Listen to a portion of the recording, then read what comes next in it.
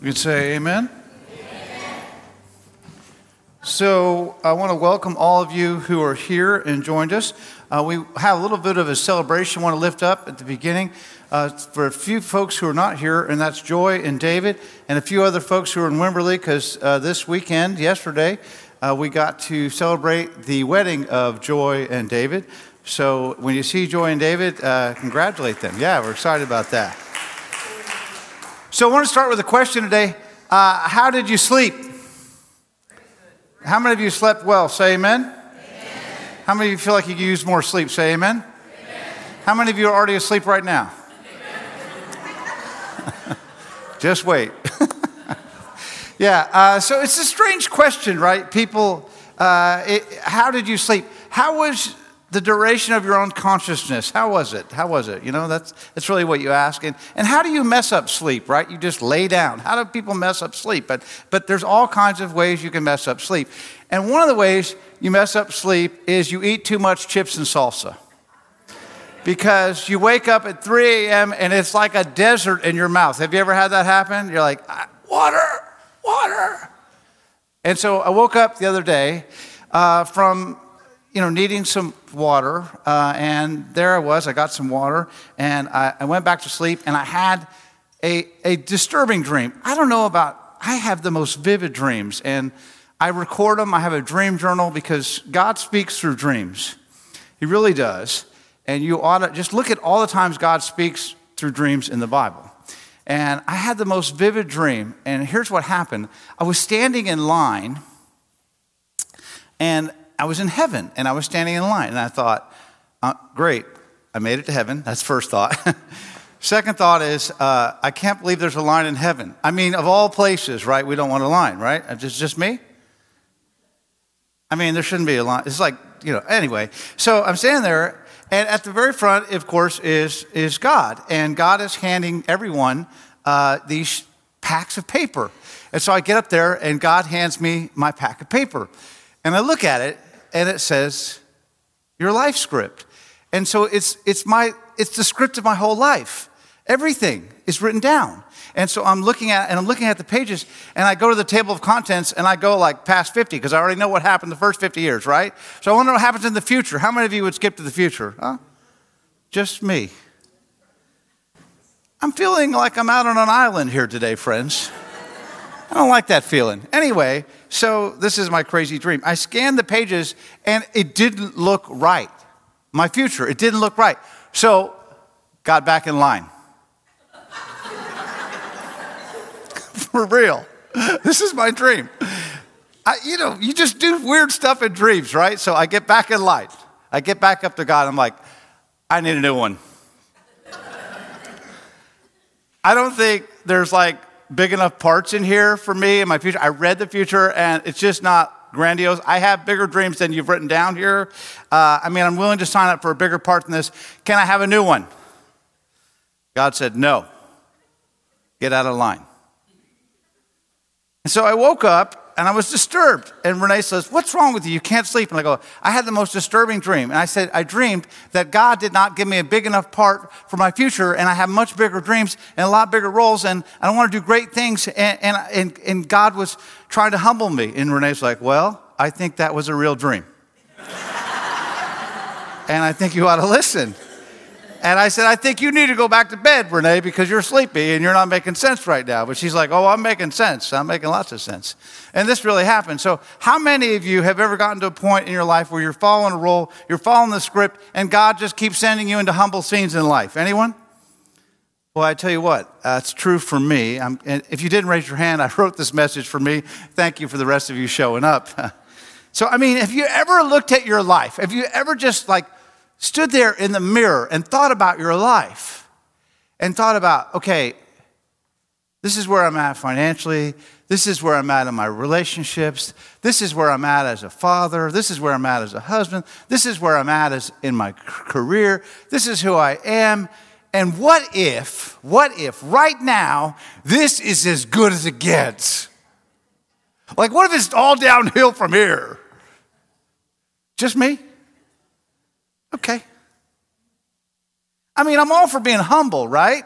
But what if no one notices?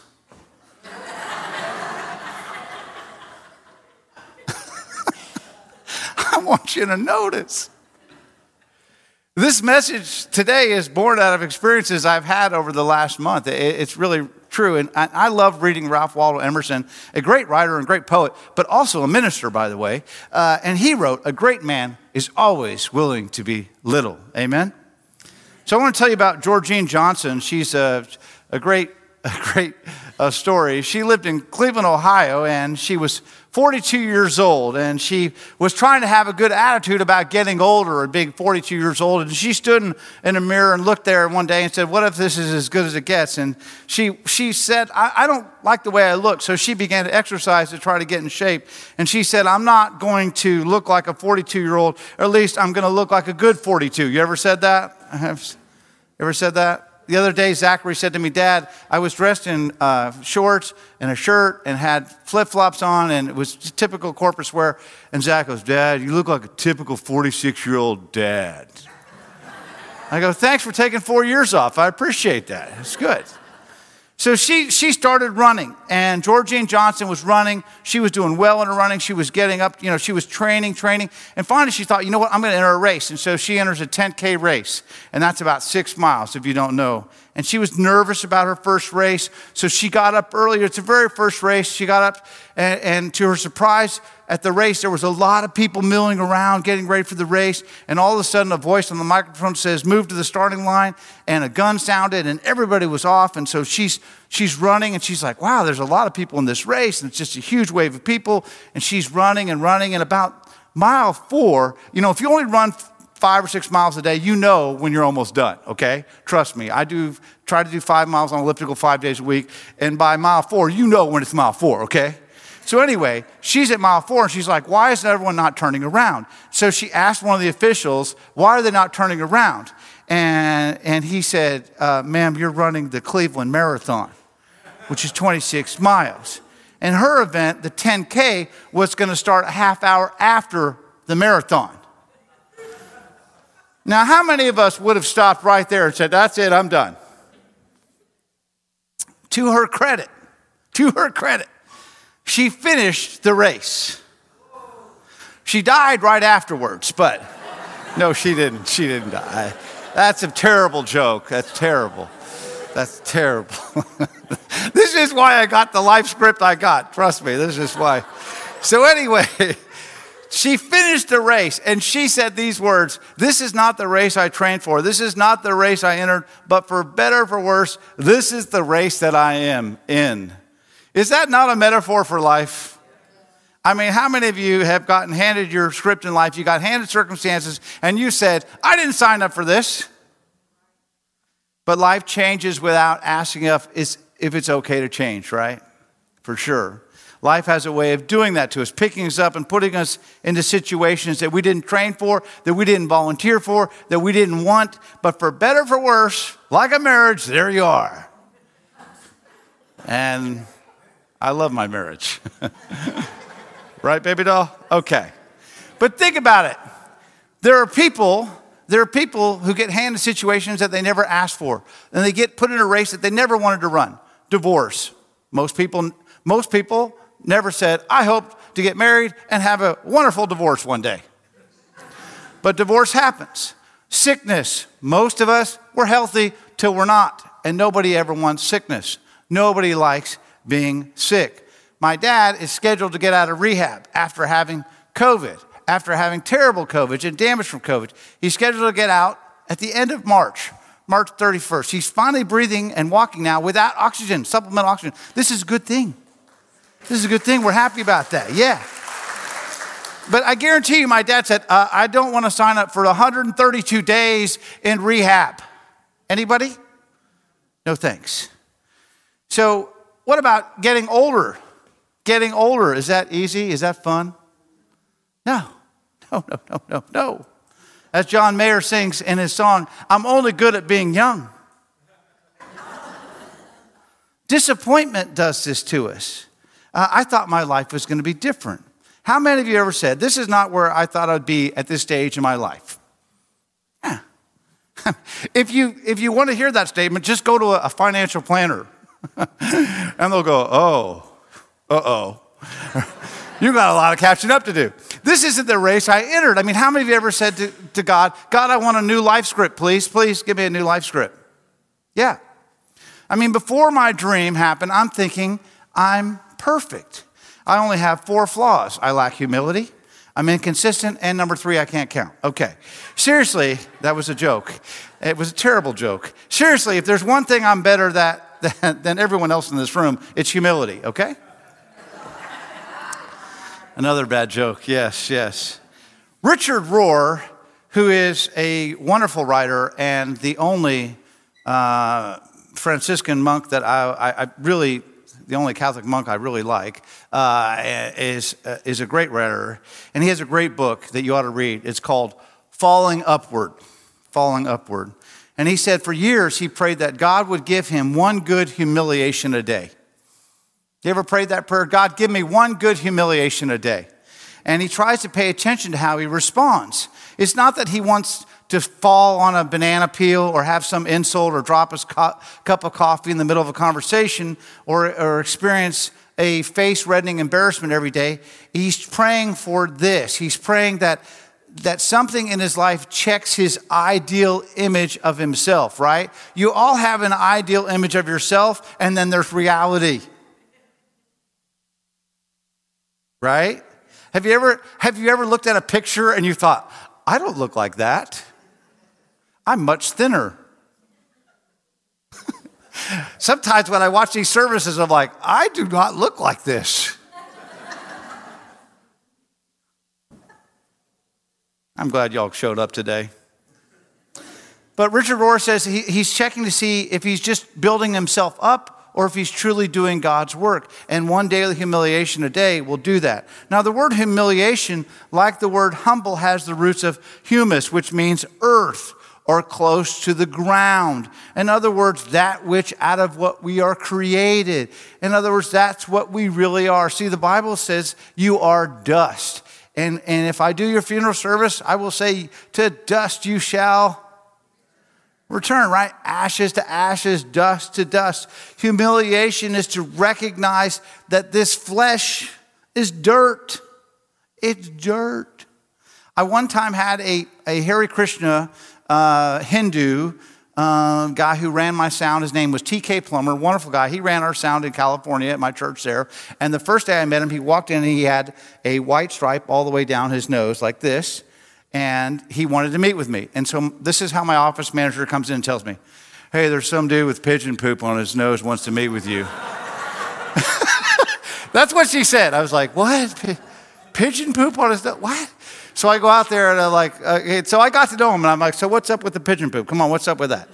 And he said, look, it's a symbol that we do. And I actually like this. It's a symbol that he puts on his face every day to remind him that he is dirt, that his flesh is going away one day. It's a sign of humility, right? So you are just dust, ashes to ashes. So turn to your neighbor and say, you are some good-looking dirt. Go ahead and say that right now. Yeah, that's right. You're just dirt. Oh, Lord, won't you humble us? Give me one humiliation a day. How many of you are on like the 3 humiliation day program? Oh, yeah. Yeah, it's a prayer we actually hear in the 3rd chapter of Colossians. Paul always has this language about being clothed in Christ. And what's he saying? He's saying, now, unless you are 3 years old and your mommy picks out your clothing, each of you got up this morning and maybe with the help of your wife, like me, but you said, hey, does this tie match? Does this brown belt look okay with the brown shoes? I ask those questions, but each of us take responsibility for what we put on, right? We all put on clothing, right? And you are aware of the dress code here at Grace, right? Yes? Yes, you know what the dress code is? Put something on. That's the dress code. Okay, and so Colossians says, put something on. And the Bible talks about this literal act of putting something on. And the Bible says put on the right clothing. Choose the right clothing. And it's so interesting because John the Baptist is clothed in camel skin and a leather belt. Herod is described as putting on his royal robe. It's the same word used in Colossians. Hold on to this because at the very end of the sermon, we're going to talk about clothing. And in Colossians, Paul urges us to clothe ourselves with these qualities like Humility. And again, Scripture says, humble yourselves, and what? And God will exalt you. The early Christian theologian, Archbishop John Chrysoman, said, if pride is the root of sin, which I think it is, then humility is the root or mother or nurse and foundation and bond of all virtue. So what is it the Lord requires of you, says Micah the prophet? These things: do justice, love mercy, and walk what? Walk humbly with your God. Now, I love this story. Speaking of daily humiliation, how many of you remember Don Shula, who used to coach the Miami Dolphins, huh? Yeah, Dan Marino. I mean, one of the best arms, Dan Marino had 3 guys hanging on him and throw it 60 yards, perfect spiral, right? Don Shula was a great coach. And Don Shula is, of course, known as the coach who coached the only NFL team that went undefeated, still to this day, and had the most wins in NFL history. And this is a true story about Don Shula, and I love this story. It was actually published in the St. Petersburg Times. Don Shula and his family was vacationing in northern Maine, a long way off from Miami, okay? Right? That's pretty far. Anyhow, after it was raining in Maine, he's vacationing with his children, and they wanted to do something fun, but it was raining, so they decided to go to a theater to watch a matinee. Remember before COVID, we used to go to movie theaters? That was a joke. Anyhow, when they arrived, the lights were still on in the theater. There were only 6 people present in the theater. When Shula and his family walked into the theater, people stood up and they applauded. Does that happen to you? They just applauded. And Don Shula kind of waved and smiled. And he sat down and he turned and he said to his wife, he said, it's amazing. I'm all the way from Miami. I'm up here in Maine, and people are giving us standing ovations. They're applauding. They must really appreciate my coaching, And then a man came up to shake Don Shula's hand. And Shula just beamed and he said, how did you recognize me? How did you recognize me? And the man replied, man, I don't know who you are. All I know is before you walked in, the theater manager told us unless 4 more people turned up, we wouldn't have a movie today.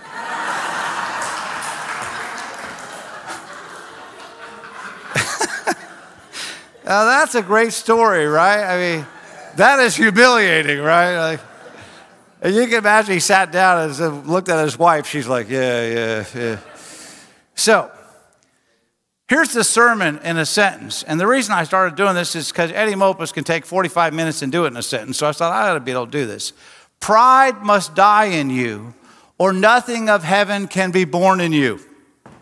And nothing of heaven can live in you if you have nothing but pride. Amen? Humility is to make the right estimate of oneself. Humility is thinking of yourself lightly and to think deeply of others.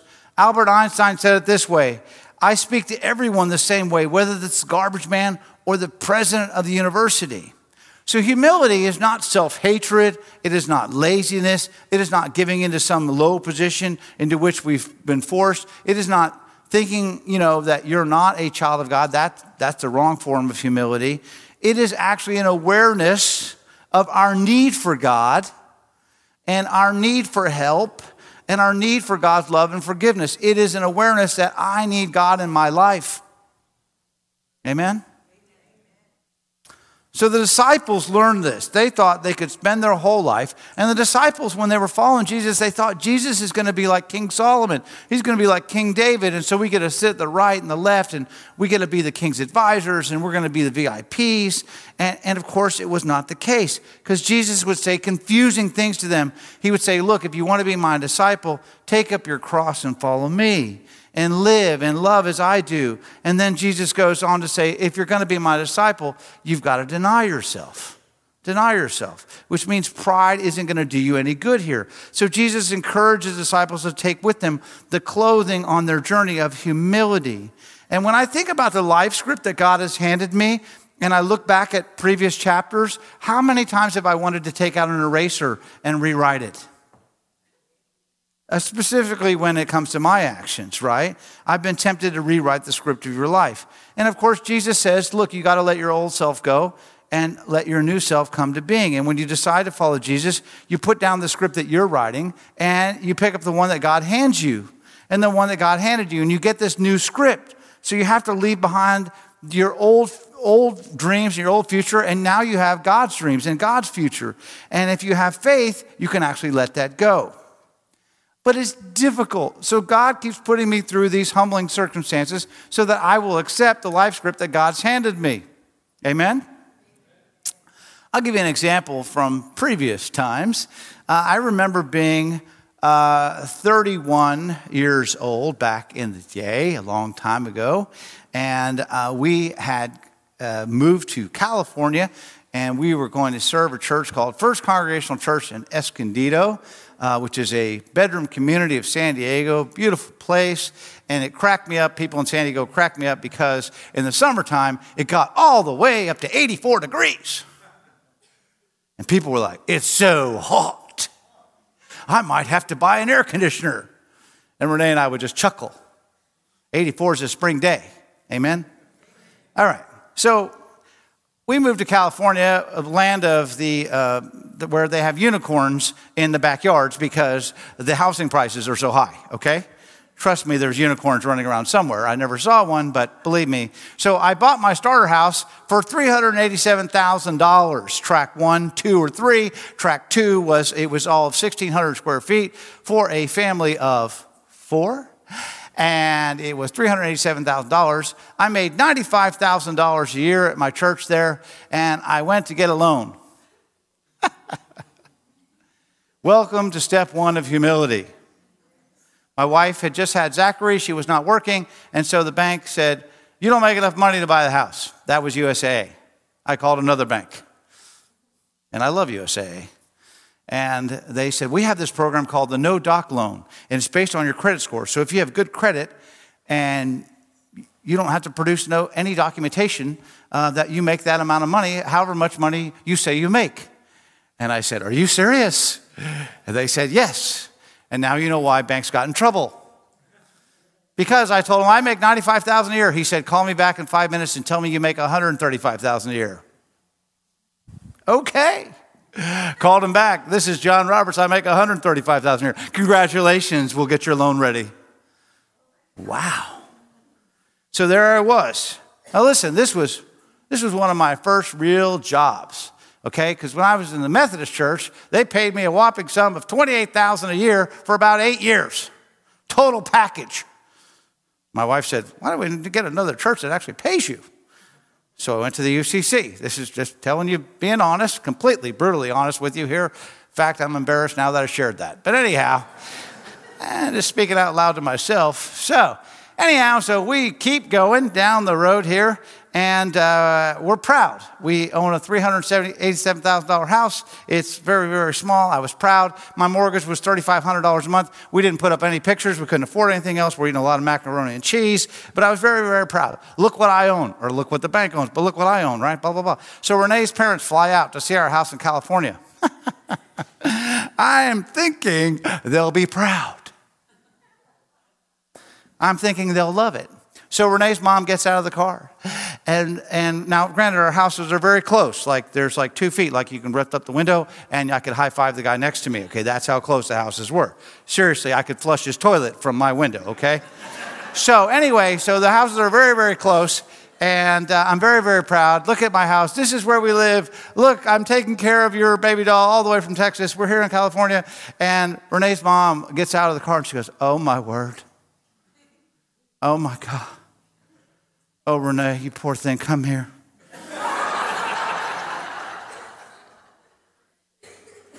And starts hugging on Renee. She's like, if you need to come home, it's okay. What in the name of humility is going on? Now, granted, Renee's parents, they come from a 220-acre ranch in Bryan, Texas, where they have cows and oil flowing and space and trees, and they can't even see their neighbors. Yeah, they're 220 acres. You have to shoot a gun to hit your neighbors. She says, I'm sorry you have to live like this. This is terrible. You're so close to your neighbors. I said, but hey, free Wi-Fi. I hacked into the neighbors. I know their password. They're Chargers fans. They're Chargers fans. I typed in Chargers. I got free Wi-Fi. She was She was upset that Renee was living that way. And I was like, it's $3,500 a month to live this way. See, the biggest challenge after any success in life is shutting up about it. Amen? So anyway, God, can I get another life script? Another humbling time in California that I actually learned was our clock radio was set to a radio station that gave the frequent traffic and weather updates. And sometimes I would lie there in bed at 6 a.m. and I would listen to the announcer say things like this. You want to avoid 605 northbound. They're clearing a fatal accident at Slauson. And then you go on with other conditions on other freeways. And this is my thought that I had. Some guy left his house early this morning to head to work, probably didn't even say goodbye to his still sleeping family, and didn't realize he only had minutes left on this earth. And they only mentioned him on the radio to say that his death created a traffic jam. And that's very humbling to me, is it not? And as you know, on 9/11, thousands of New Yorkers headed for work on what seemed to be a normal day, but because of the evil plans of a few suicidal fundamentalists, religious fundamentalists, who thought in the name of God we should fly planes into buildings, ended the lives of 3,000 plus Americans. So the Bible reminds us, as a way of humbling us, your days are numbered, so number your days. That's Psalm 90, verse 12. And teach us to number our days so that we may have a heart of wisdom. And if you're part of my Bible study, you've heard me say that a bunch of times. And what the Bible means by this is that time is limited, and time will swallow your precious time. And there are only so many hours in a day, and there are only so many days in your life. And time is a limited resource. And so you need to treat it as if you're going to make your time count. And so the Bible teaches us to view your life as brief and quickly passing, and your days are numbered, so number your days. So David writes this, and I actually do this. I actually know how many days statistically I have left. It is under 9,800 days, okay? I'm under 10,000. I'm not happy about it. Okay, you actually ought to do that. Get out a calculator. You can do it. If you need help after the service, I'll show you. David writes, and you're doing a biblical thing. David writes, show me, O Lord, my life's end. Give me my life script, right? And the number of my days, and let me know how fleeting is my life. Time is free, but it's priceless. You can't own it. You can only use it. You can't keep it, but you can spend it. Once you've lost it, you can never get it back. The Bible is saying people who know the value of time are always doing something valuable with their time. Amen. I don't know if you saw this recently, though, the new device the scientists are working on called the Death Test Watch. Have anyone seen this?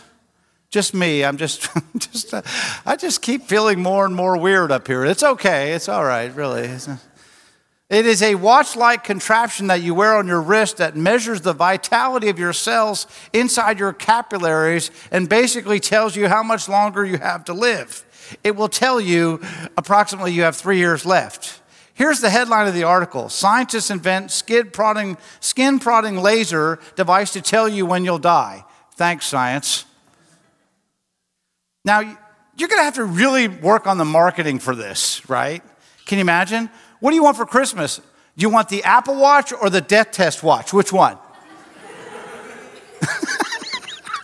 Here's the closing line from the article. The hope is that people will use the watch to better their health and improve their lives, but there's also concern that the device may lead to depression. No kidding. I have 30 minutes left. What? What kind of watch is this? Now, I am not recommending you immediately leave here today and go out and buy a death test watch. But the Bible does say, hey, number your days, pay attention, have an awareness of the fleetingness of your time. Your time on earth is limited, and make wise decisions. I love how Coach Lombardi said, I never lost a game, I just ran out of time. I like that. So God's word says, and again, George Bernard says it this way, the statistics on death are quite impressive. 1 out of 1 people die. You would think that just because death is probable and death is, not just probable, it's absolutely certain, and it can happen any minute, that each person would stand. And here's the sobering thing about this. In my dream, I was standing before God and he was handing me a life script. But over 11 times in the New Testament, it says you'll stand before God and give an accounting for your life. In other words, you'll review your life script with God. Did you do what I wanted you to do there or not? Uh-oh, right? And so it's very, very humbling. And James writes, the brother of Jesus, "Come now, you who say today or tomorrow we'll go to such and such city and spend a year there and engage in business and make a profit. You do not know what will happen tomorrow." So James is saying, have a spirit of humility. Don't just think you're going to go out and make lots of money and be very, very successful, but be humble before God. Okay, that's what he's saying. So everything is a gift. If you read James, he's saying everything is a gift in your life. The very beat of your heart, the breath in your lungs, it's all a gift from God. Amen? Absolutely. And sometimes it takes looking at other people's life script, and then suddenly you get happy about your life script. You ever done that? You're like, oh, I don't like this part. But then you see another person's life script and you're like, oh, I'll keep mine. And I'll tell you where I learned this. Where I met Renee and Jesus was a beautiful camp in New Braunfels, and it's a Christian summer camp, and it's where I got my calling to ministry. I learned a bunch of sappy songs, but I also learned about humility, and I learned it from reading someone else's life script. Now, one week in the summer, we had a week-long camp for children with disabilities, and it was a week that we called a challenge week, and people would come in with various disabilities. I mean, kids in wheelchairs trying to experience camp, and it's very, very difficult sometimes for them. And there was a 10-year-old boy named Justin, and Justin had a chronic illness that caused tumors to grow throughout his body, both internally and externally. But I love Justin's spirit. He had a wonderful spirit. He'd been through multiple surgeries. He even actually had a trach. He had a trach in his, to ease his breathing. And as you know, a trach cannot be submerged. So it made it particularly challenging for Justin to do his favorite thing in camp, which he wanted to do so bad, which was a thing called the blob. Have you ever seen the blob? We're going to show you a video of the blob. It's a giant rubber-like balloon filled with air placed in a pool or lake. Yeah, you're watching it right now. So one person positions themselves on the edge, another one jumps into it and sends them flying and flipping into the air. It is a great thing when you're 15 and you're flexible and limber. If you do that today, you'll be in the ER. Your tie will be short. You do not need to wear the death watch. Death will be coming to you quickly. Trust me. So it's a young person's game, right? And Justin wanted to do the blob. And we're like, this guy's got a trach. He's in a wheelchair. How are we going to do the blob? He was sending the camp letters. Are you on my team? Are you on Justin's blob team? And I'm like, oh my gosh, how are we going to do the blob with Justin? So we had to figure out a way. So there's 10 counselors together. And we're like, we got to figure out a way that Justin can do the blob, And so the whole camp is watching, and he comes to the pool. He takes off his robe. He climbs the blob tower with several of his team, and he jumped. Well, he jumped, but basically a handful of us lowered him onto the blob, and then we kind of threw him up in the air a little bit, but we made sure he didn't go in the water. He landed on the other end of the blob, and he rolled off, and he was just so happy and so victorious, and it was a lot of work, and it was a lot of, it was sort of cheesy, and you'd probably go, you didn't really do the blob, but he did the blob, he did the blob, and he was so happy. And to me, when he was just like came up, I did the blob, and he didn't get wet, he didn't go in the water or anything, but to me, the kingdom of God came near through his humility. And I'm reminded of this because I still have the note that he gave me on this faded yellow construction paper with a message, thank you, blob team, love Justin. And he gave us a little cross made out of popsicle sticks tied together with twine. And it's the most beautiful cross to this day, It's not worth anything to anybody else, but it is to me. It's a fitting symbol, right? A reminder that humility can change anything. It's interesting when you look at John the Baptist's life. John the Baptist had followers, okay? He had lots of followers. He had supporters. He's the cousin of Jesus. And we don't have a lot of recorded words from John the Baptist, but one of the main lines in his life script is when Jesus begins to do ministry and travel throughout the world, John says, he must become greater, meaning Jesus, and I must become less. How many of us are willing to say, Jesus, you must become greater, and I must become less? You know, in your script, is that in your script to make Jesus greater while yourself less? Boy, in my dream, I wanted a greater script, you know. And I think Renee is probably right. That's really how I feel. One of Renee and I's favorite places to eat, it was actually given to us by Arnold Ott, who is now gone to his heavenly home, a longtime member of Grace. And when I got here, I said, where's a good Italian place? And Arnold said, you got to go to Frank's Spaghetti House. Anyone here eating at Frank's Spaghetti House? Okay, very good. Keep supporting Frank's Spaghetti House. It's the best. Now, where is it at? If you really know, where is it at? Leopard Street. How many of you love Leopard Street? Don't put your hand up. Not a good thing. So, yeah, it's not like Leopard Street, Ocean Drive. Which one do I want to go down? But if you want to go to Frank's Spaghetti House, you got to go to Leopard Street. And Renee and I have told the managers and owners, y'all need to move over to the south side, you know. But Renee and I are driving, and it's a Friday night. I'm pretty exhausted. I don't want to see anybody from church, no offense. I just want time alone with baby doll. And we're driving down Leopard Street. They have all kinds of construction going on that road, just like everywhere in Corpus. And we get out, and Renee forgot her mask, and there's a guy sitting on the curb, right? And he's obviously homeless, and he's disheveled, and he has this kind of look of dignity about him. I'm like, this is the most dignified homeless person I've seen.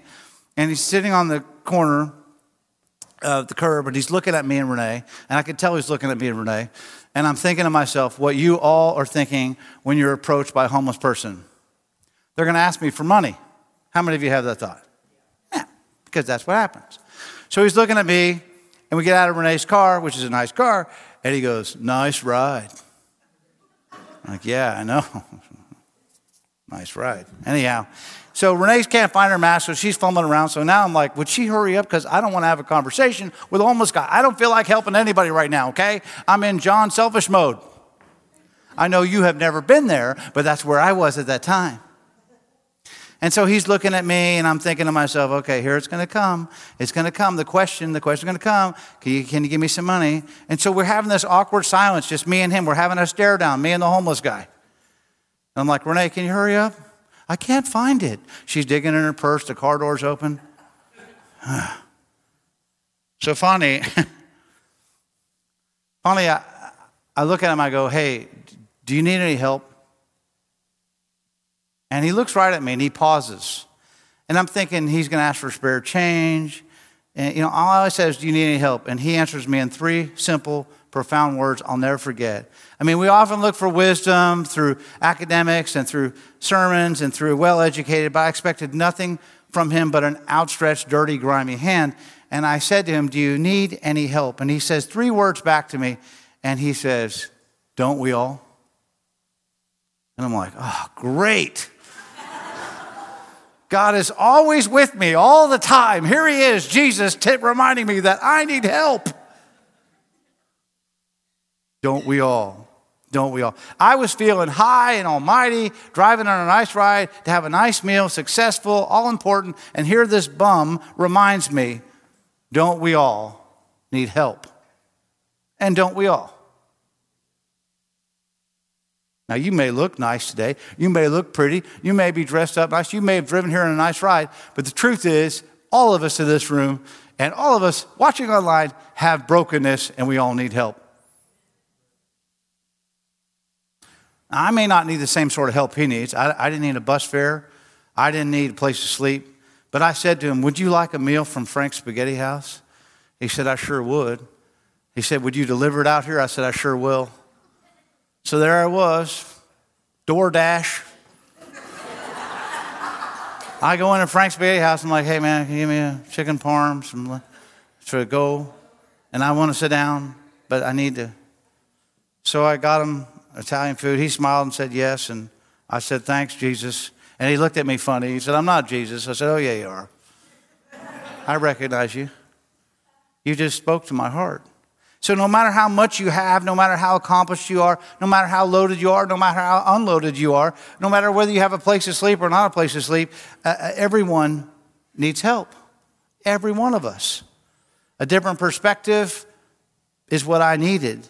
And maybe God put in that bum's life script to minister to me, a minister whose soul was way too comfortable to help me know that everyone needs help, don't we all? So God whispered to my soul, every person that you meet, John, knows something you don't. Learn from them. Every person you meet knows something you don't know. Learn from them. So I've been reading this classic book, and I'm rereading this classic book, The Hitchhiker's Guide to the Galaxy. Anybody read that book? Yeah, it's a great book. You ought to read it. And it's the ultimate torture device is something called the total perspective vortex.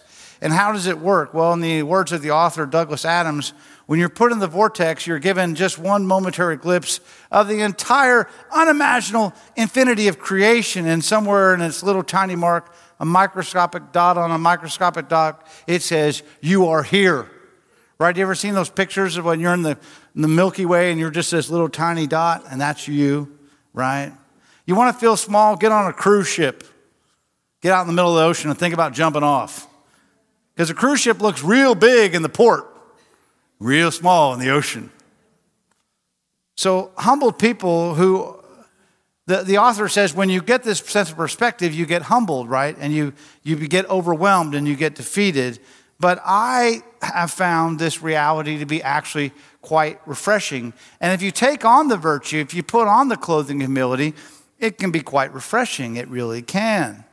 Now ride with me a little bit on this, because think about this. Without me, the sun comes up in the morning and the stars twinkle at night. Before I've gotten out of bed in the morning, the earth has spun 1/3 of its way around its axis, and 3 billion people have known and done their best to try to increase their happiness and mitigate their suffering, all without me. I remember when I played basketball and I missed a free throw at the end of the game and we lost the game. And my dad comforted me this way, well, John, just remember, 3 billion people in China know nothing of this. Thanks, Dad. These are the gems I keep. But since I'm not in charge, I get to enjoy and relax, right? The sun's going to rise with or without us. And I'm free to appreciate things in life when things are going my way and to handle things when they're not going my way. Free to love and contribute and make up there, come down here, God's kingdom come. Free to go out and create the kind of life that God wants me to create. Free to get lessons from the homeless on Leopard Street. The freedom to enjoy life and try to contribute to life, to have fun. So humility means remembering that most of life is not up to you. It never was. But if you do your bit and you play your part, it's remarkable how far you can go and how much you can do to make God's kingdom come when you really start to focus on, I got to become less and Jesus must become greater. So the next night, I had the exact same dream. And you know, when you go back in dreams, that means your mind is really trying to process this, right? If you have a recurring dream, if you have a recurring nightmare, that means you have some unsettled business, right? So I go back in the dream and I'm actually standing there in line and I want to hand God my script again. And this time when I get up to God, God doesn't take my script. He just points. And he points and I look at where he's pointing and suddenly I see Jesus. And Jesus is there and Jesus is reading the life script that God gave him. And I think about the words that Jesus had written in his script, the greatest among you will be his servant. In the Gospel of Luke, to make sure that we really understand that, Jesus' life script says that he came not to be served, but to serve and to give his life as a ransom for you and me, for many.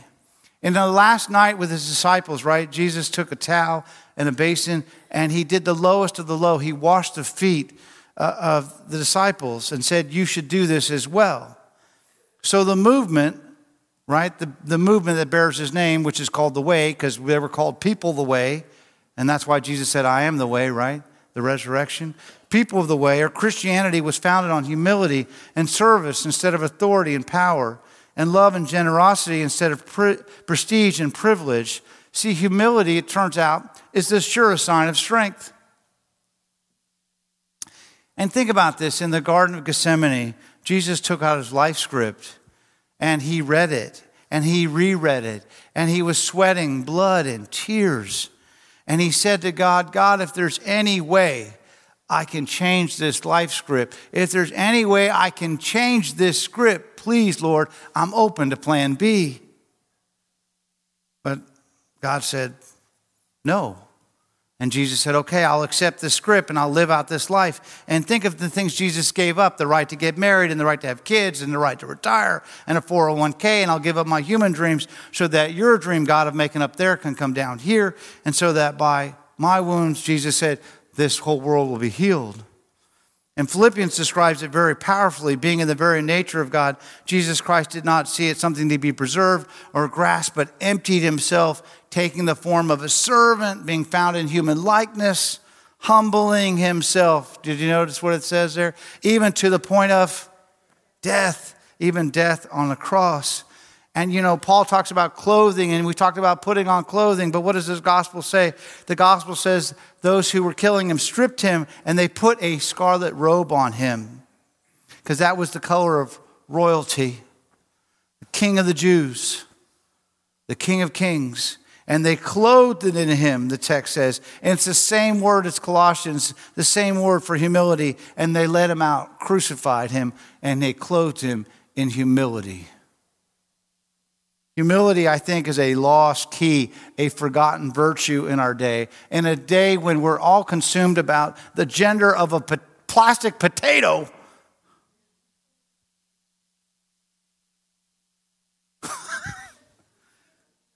What are you concerned about today? Oh, the gender of Mr. Potato Head. Really? Is this all we have time for? Humility is a forgotten virtue. But we should dust that shirt off and pull it out of the closet and put it on. Because we all need some help in our lives, don't we? Don't we all? We do. Let's pray. God of grace, we give thanks for this time to come together and be reminded of our need for you and our life. Humility, Lord, is just a way of saying we need you in our lives. We can't make it without you. We're not right without you. We are fallen and broken, and we all need help. Whether we're homeless or have a beautiful home, we all need help. We all need something in this world. And pride must die in us if something of heaven is going to be born in us. So help us, God, to give up that pride. As the scripture says, pride is that little bit of yeast that puffs us up. It doesn't do us any good. So God, I pray that all of us will decide to wear the clothing of humility, to accept the life script that we've been given, and to focus on how we might become less and Jesus might become greater. Father, may we internalize those words. May we live out those words, because the reality is that life will humble us anyway. What if this is as good as it gets? And that's okay, as long as your kingdom is coming and your will is being done, Lord. Up there is coming down here. Help us, God, to be on that focus, to be part of that team and be accepting. Just as Jesus was accepting of his life script, let us accept the life script that you call us to serve others and to humble ourselves. We pray this in the name of Christ, who taught us as we say now together, Our Father, who art in heaven, hallowed be thy name. Thy kingdom come, thy will be done, on earth as in heaven. Give us this day our daily bread. Forgive us our debts, as we forgive our debtors. And lead us not in temptation, but deliver us from evil. For thine is the kingdom, the power, and the glory forever. Amen. Thank you so much for joining us at Grace Presbyterian Church. We hope and we trust that this message was a blessing and gave you much encouragement as you face today.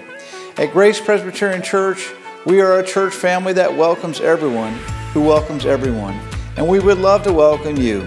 So please join us either online or in person. You'll find a community that loves God and loves each other. And we are blessed by other people joining us. So please come and join us at Grace Presbyterian Church.